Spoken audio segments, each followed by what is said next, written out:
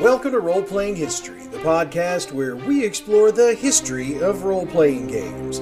I'm Wayne Davis, and I'll be your guide for today's tour. Episode 43, Superhero Games, Part 1. So for today's show, we're going to dig into superhero role-playing games. Now, you might think this is a narrow category, but you'd be wrong. I mean, sure, Marvel and DC have had their officially licensed games over the years, and Marvel's had a bunch of them, if we're being honest, but they're not the only players in this game. So we're going to get into this role-playing history style and break down the various games that have come out over the years, and more importantly, tell you which ones are available for you to buy and try this weekend. So without further ado, let's get this tour bus rolling. Right off the top, we're going to start this look into superhero role-playing games with looks at the two titans of the superhero genre, Marvel and DC. Yes, I am very aware that Marvel and DC aren't the only two comic companies in existence. But if you ask 10 random folks on the street who their favorite superheroes are, chances are pretty good that 9 out of 10 of them are going to answer with somebody from one of those two publishers. Of course, a crap ton of movies and television shows over the years doesn't hurt either. Anyway, let's start with Marvel. Marvel's Superheroes, the heroic role-playing game, was released by TSR in 1984. Now, it has to be noted that TSR had gotten into a bit of a bidding war with other companies to obtain the license for Marvel, with companies like Fantasy Games Unlimited, Mayfair Games, and most notably, Games Workshop. However, Kevin and Brian Bloom, who were handling the deal for TSR and basically running the entire company at this point, managed to secure the rights due primarily to their position within the industry at the time and a pre-existing relationship with Marvel due to some comics and other ancillaries that had been handled over the years. In a bit of industry subterfuge, the Blooms kept the license hidden from prying eyes for as long as physically possible, referring to the project internally as the Boot Hill Revision, as Jeff Grubb and Steve Winter worked out the rules for the system. When released, the game was a boxed set containing a 48-page book, 2 16-page books, cardboard counters, a color map, and dice. Now, it should be noted that one of those 16-page books was a scenario for the game written by Bruce Nesmith. Digging into the system itself, the game has what's called a universal table, which is used to resolve all actions and determine their success. For the purposes of this game, a round is defined as one panel in a comic book, rather than a number of seconds like in other games. So, to determine how actions go during the game, you take a die roll and match up with the universal table and a battle effects table, if it's combat, and you get your resolution. The 48-page book is the campaign book, and it handles character creation, along with providing sample characters for comparison, or for you to use if you just want to test drive the system first. The system also brought in the concept of karma, which could be gained through gameplay.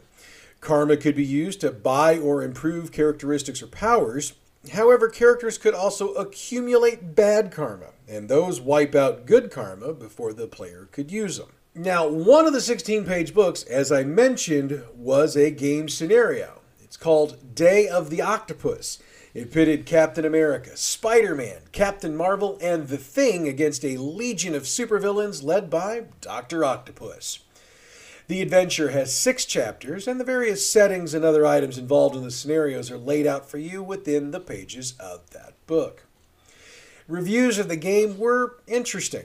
Some reviewers liked it, while others felt it was too simplistic. I pulled 2 reviews to share here. Alan Varney's review was in the Space Gamer number 70. In it, he said, "This is a respectable effort and an excellent introductory game for a devoted Marvel fan aged 10 to 12.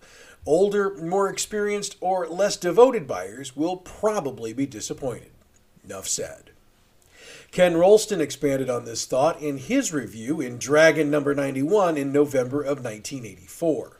The mechanics are original and simple. The tone is practical and informal, and the presentation is direct and entertaining.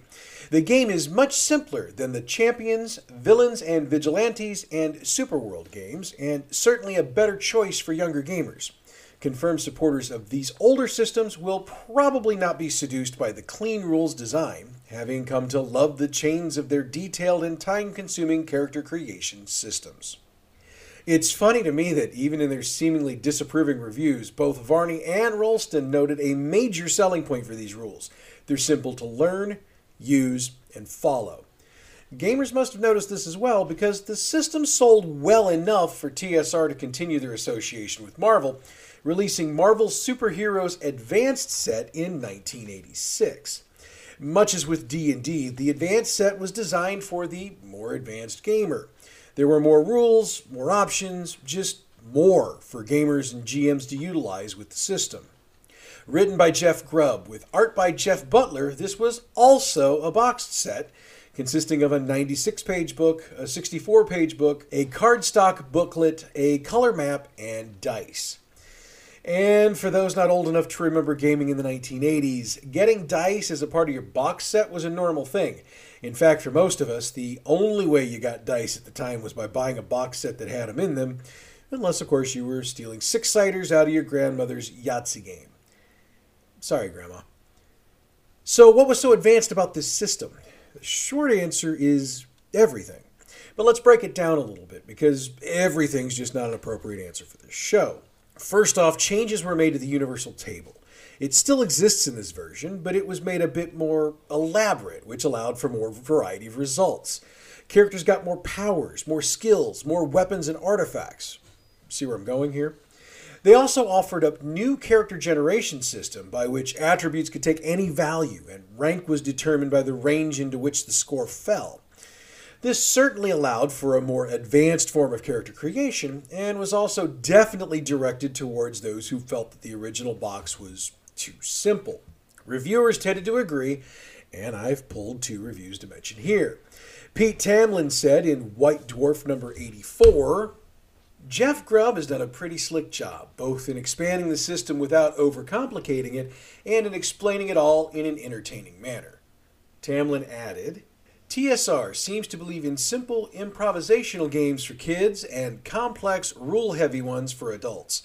Whether you need Marvel Superhero Advance depends on how you like to run your games. If you're starting out, providing it's not your first role-playing game, I'd go for the advanced game, but be prepared to treat a lot of what it says as guidelines only.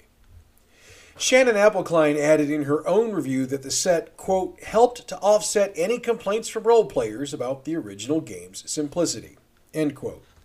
Insofar as support of both of these sets, TSR supported the hell out of them over the years, publishing a large number of supplements consisting of character and setting books, as well as a number of modules for GMs to run their players through. Sales of both sets were good for a while, but as it tended to go with most non-D&D materials with TSR, sales dropped off after the systems had been out for a while, which would lead to periods of time with no new material being produced to support the games, which would then lead some players to go looking for new games or new game systems to scratch their itch for superhero material. However, TSR would take one more shot at publishing a Marvel superhero game. Marvel Superheroes Adventure Game was released in 1998. This game utilized TSR's Saga system, which I've described in better detail in a previous episode. The basics of the system are that fate cards determine the effects of action, and the number of cards a player can hold is determined by the number of quests they've completed. Sue Cook was the brand manager for Marvel Superheroes Adventure Game, and she was one of the designers of the Saga system. Now, for this game, there were 5 suits. The Strength suit, which were green cards, represented by the Incredible Hulk. Agility suit, red cards, Spider-Man. Intellect suit, blue, Mr. Fantastic. Willpower suit, purple, Doctor Strange. Doom suit, black, Doctor Doom. Getting into the specifics of the rules for this game, they were designed for fast gameplay with fairly simple rules. Each character had 4 abilities, rated from 1 to 30. Normal human abilities would rank between 1 and 10, with superhuman abilities, like Thor's strength, ranking between 11 and 20. Each character had an edge, ranked between 0 and 5, which represented their experience as either a hero or villain. So edge would determine your hand size, with 2 plus edge being the number of cards you could hold. Beyond that, the rules dictated what cards could trump other cards, and you'd play along to see who won.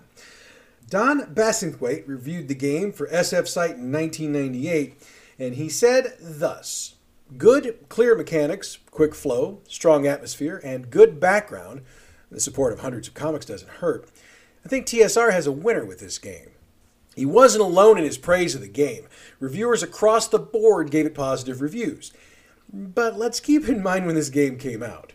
In 1998, TSR had been, for all intents and purposes, sold to Wizards of the Coast. So TSR wasn't really widely pushing a large amount of new product. Wizards was handling most of that as they worked through the last of the legalities necessary to bring everything TSR under their umbrella. What that meant is that this game never really got out to a wide audience, and therefore it faded almost as quickly as it came out. Now, if you can find a used copy of it somewhere, I'd suggest picking it up and playing it for the nostalgia, if nothing else. So, with another game faded away, TSR lost the Marvel license. In 2000, Marvel Comics got the license back, and they decided to dip their toes into the tabletop role-playing game market. Their lone release came out in 2003. It's called the Marvel Universe Role-Playing Game. Designed by Dan Gelber, Jeffrey Simons, Evan Jones, Bill Jemis, and Mark D. Beasley, Merg, as it was known by many in the industry, used a system that was as unique as its nickname. The basic mechanic of the game is the allocation of energy or effort, and this is done through the use of redstones. Redstones are, at first, equal to the character's energy reserve stat, and are allocated to powers, attacks, and defenses by both the players and the GM. Allocated stones are then compared to determine success or failure at tasks. On the surface, this sounds like a complicated system, but I've actually had a chance to see this game played before. And once you've done it a time or two, gameplay is actually pretty easy. Or at least it was when I watched it at a convention a couple years ago. Marvel promoted the hell out of this game, putting a 75-page pull-out preview in the April 2003 issue of Inquest Gamer that offered up basic rules and some character profiles to whet the appetites of gamers. It's been reported that the sales for this game were so heavy, multiple printings had to be run for the main book. So why aren't we seeing it still today? Well, apparently Marvel didn't see the game as a success because it didn't do the kinds of numbers that D&D was doing, so they pulled the plug on it. Ouch. Sounds like a TSR level mistake, pulling a massively popular product because it doesn't outsell the best-selling game in the entire world. Well, at least we can still find it used. Maybe. Anyway, the license next went to Margaret Weis Productions, and they released Marvel Heroic Role-Playing in 2012. Designed by Cam Banks and Rob Donahue, the game was set up to be more of a troop play system, and I've discussed troop play in a previous episode or two. Basically, troop play allows, and frankly expects, players to pick up new or different characters between scenes, and for the storyteller or GM to change about as often. What also made this different is that players are expected to know the capabilities of their character, since stats don't necessarily provide a restriction on what your characters can do. This game picked up 3 ENnie Awards in 2012 and 2 Origins Awards in 2013, but Margaret Weis Productions never sold a bunch of these units, making their deal with Marvel an unsuccessful one for them. Thus, they announced in 2013 that they were dropping the line and giving up the license. At this point, that's what's out there for official Marvel tabletop role-playing games. That's not to say that the fans of Marvel Comics haven't come up with their own. Trust me, if you dig deep enough into the internet, maybe don't do that. You might catch something. Okay, so we've looked at Marvel's history in the tabletop role-playing game genre. What about DC? Mayfair Games brought us DC Heroes role-playing game in 1985. Designed by Greg Gordon, DC Heroes utilized what's known as the Mayfair Exponential Game System, or MEGS. It should be noted that MEGS was specifically designed for DC Heroes, though it was used later on in a couple of other games. The reason for MEGS is simple. If you look at 2 heroes, for example, let's use Superman and Batman because, well, why not? Everybody else does. If we take everything we know about both of them, there's no way Batman should have a chance in hell of standing his ground against Superman should they decide to brawl. Argue this as you will, but Superman's strength is way superior to Batman's, and we know that what makes Batman a superhero is a combination of what's between his ears and what gadgets are on his belt. And a crap ton of money. I mean, we are being honest here, right? Anyway, MEGS is an exponential system that uses a logarithmic scale. Long story short, MEGS is what allows for the comic realness of a fight between Superman and Batman to seem to be anywhere near even for a bit of time. That feeds into the rest of the heroes and villains in the game. Conflicts in the game are resolved with the use of 2 10-sided dice and the action table. Now, for you comic fans out there, you might want to note that DC Heroes released around the same time as DC Comics released Crisis on Infinite Earths, which for you non-comic folks out there is one of the storylines that is considered not only a must-read, but an absolute classic by a number of comic fans. Of course, there are those who say it wrecked the line, but this isn't a comic book podcast. We're going to save that argument for another day. I needed to mention the release point because the rulebook has write-ups for things that happened pre-crisis and post-crisis, so that players and GMs had options for running their games. Of the reviews I saw for this version, the average rating was about an 8 out of 10, and we'll rely on Jeff Grubb's review in the September 1985 issue of Dragon Magazine. These are a very user-friendly set of rules that are enjoyable to read without making the reader lose track of what they're teaching. This is the best product I've seen yet from Mayfair Games. But lest the point be lost, let's say it again. This is not an easy or an introductory game. Come into it with some background in role-playing. This edition won the H.G. Wells Award for Best Role-Playing Rules of 1985. And of course, Mayfair supported this core book with supplements and adventures.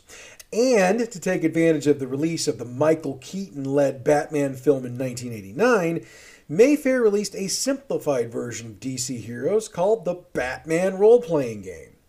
That game provided stats for Batman and all his friends and enemies, as well as a full description of Gotham City. It also had a scenario for play that featured the Joker. Jack A. Barker, Greg Gordon, and Ray Winnegar designed it, and it was fairly well reviewed. Now, I mentioned the Batman game because the simplifications that went into that were taken into consideration when Mayfair was putting together the second edition of DC Heroes. It was also released in 1989 with the same designers as the Batman version of the game. This version was also different from its predecessor in that it was released as a boxed set, an introductory booklet, an introductory adventure, and a background roster book with stats for nearly 250 DC characters. It also had the GM screen, an action wheel, 2 decks of cards with stats for DC characters, and dice.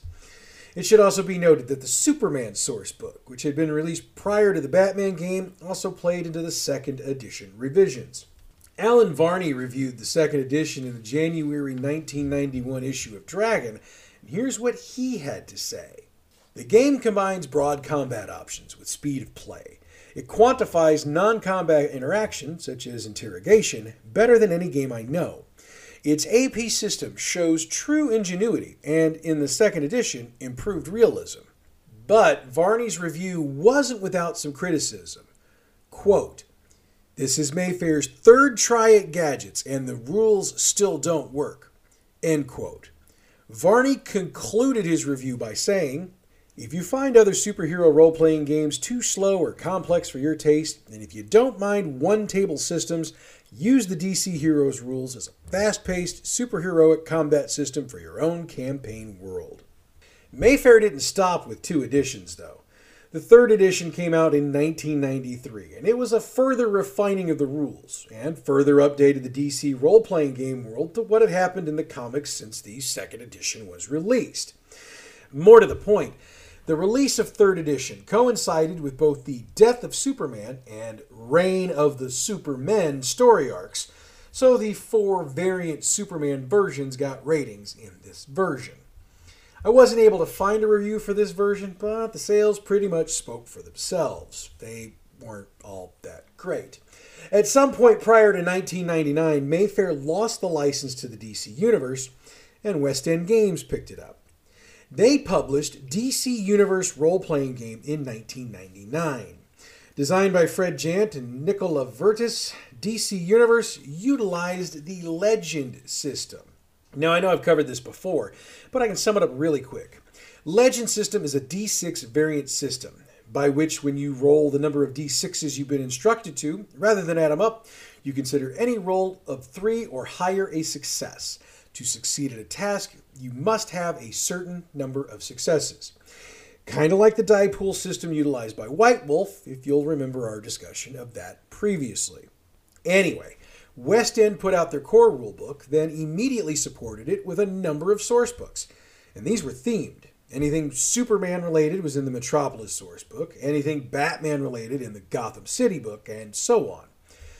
West End also put out a series of Daily Planet guides, which were source books written like travel guides to the various settings, written from the point of view of characters involved in those areas, again like Gotham or Metropolis.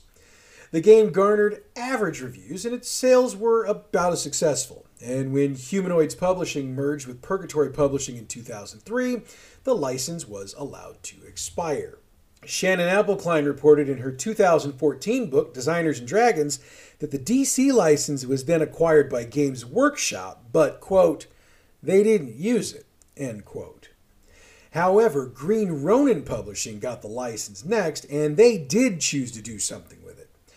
Now, I do need to point out that Green Ronin was already publishing the game that a majority of gamers think is the best superhero tabletop role-playing game out there, Mutants and Masterminds, which we'll focus on in next week's part 2. But in their minds, the opportunity to be able to put out official DC licensed product was one they couldn't pass up, and I can't say I blame them. So they cooked up a 3rd edition of the rules for Mutants and Masterminds, then applied the characters from the DC universe to them. That resulting game was DC Adventures, which came out in 2010.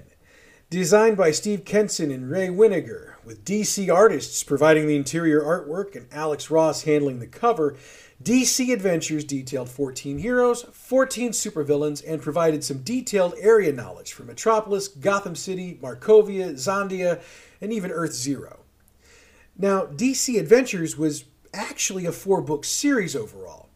DC Adventures Heroes Handbook, followed by 2 Heroes and Villains book in 2011 and 2012, plus DC Adventures Universe in 2013.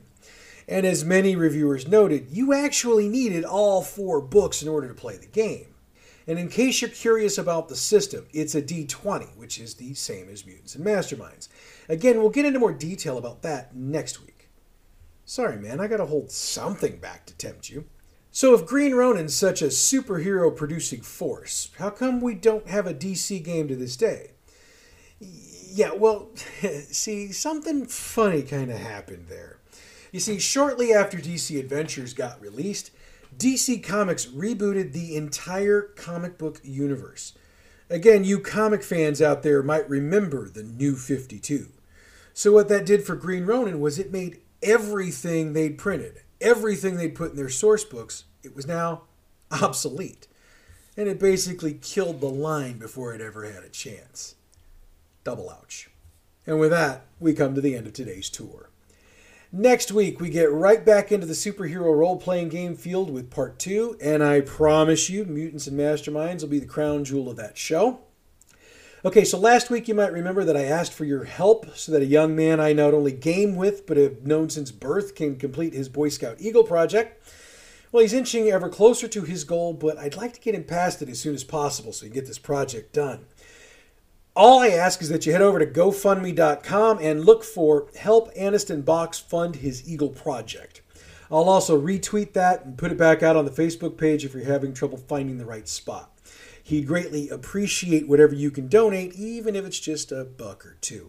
And by the way, I put my money where my mouth is on this one and kicked in $25 to help him out because I believe in him and this project, so please help out if you can. In programming news, I've got a little something I'm cooking up for release in the next couple weeks, but I'm not going to get too deep into it just yet. Let's just say I'm going to step outside of the history of games and I'm going to focus on a single game for an entire series of shows.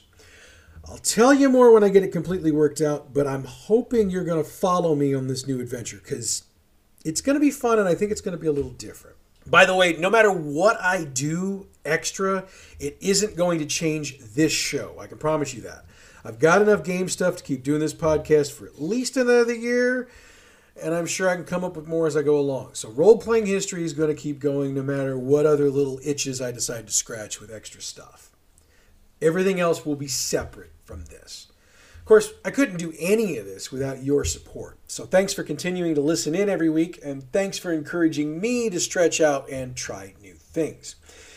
And if this one new thing I'm working on works out, I got a second one I'm working on as well. Yeah, my wife thinks I'm absolutely crazy.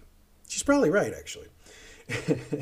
The music we use for this show comes from Pixabay.com. Check them out for license-free music you can use for your project. They also have backgrounds you can use if that's what you need instead. You can follow us on Facebook, Role-Playing History Podcast, Twitter @RolePlayingP. Our YouTube channel is Role-Playing History Podcast. Blah, blah, blah. Subscribe. You know what to do. Email. Of course, I check email every day. I'm old school. RoleplayingHistoryPodcast @gmail.com. All right, next week we do part 2 of our Superheroes tabletop role-playing game tour. And in my opinion, these are going to be way better games than the ones we covered today. So you are not going to want to miss it. But that's next week. Until then, I'm Wayne Davis and your Role-Playing History.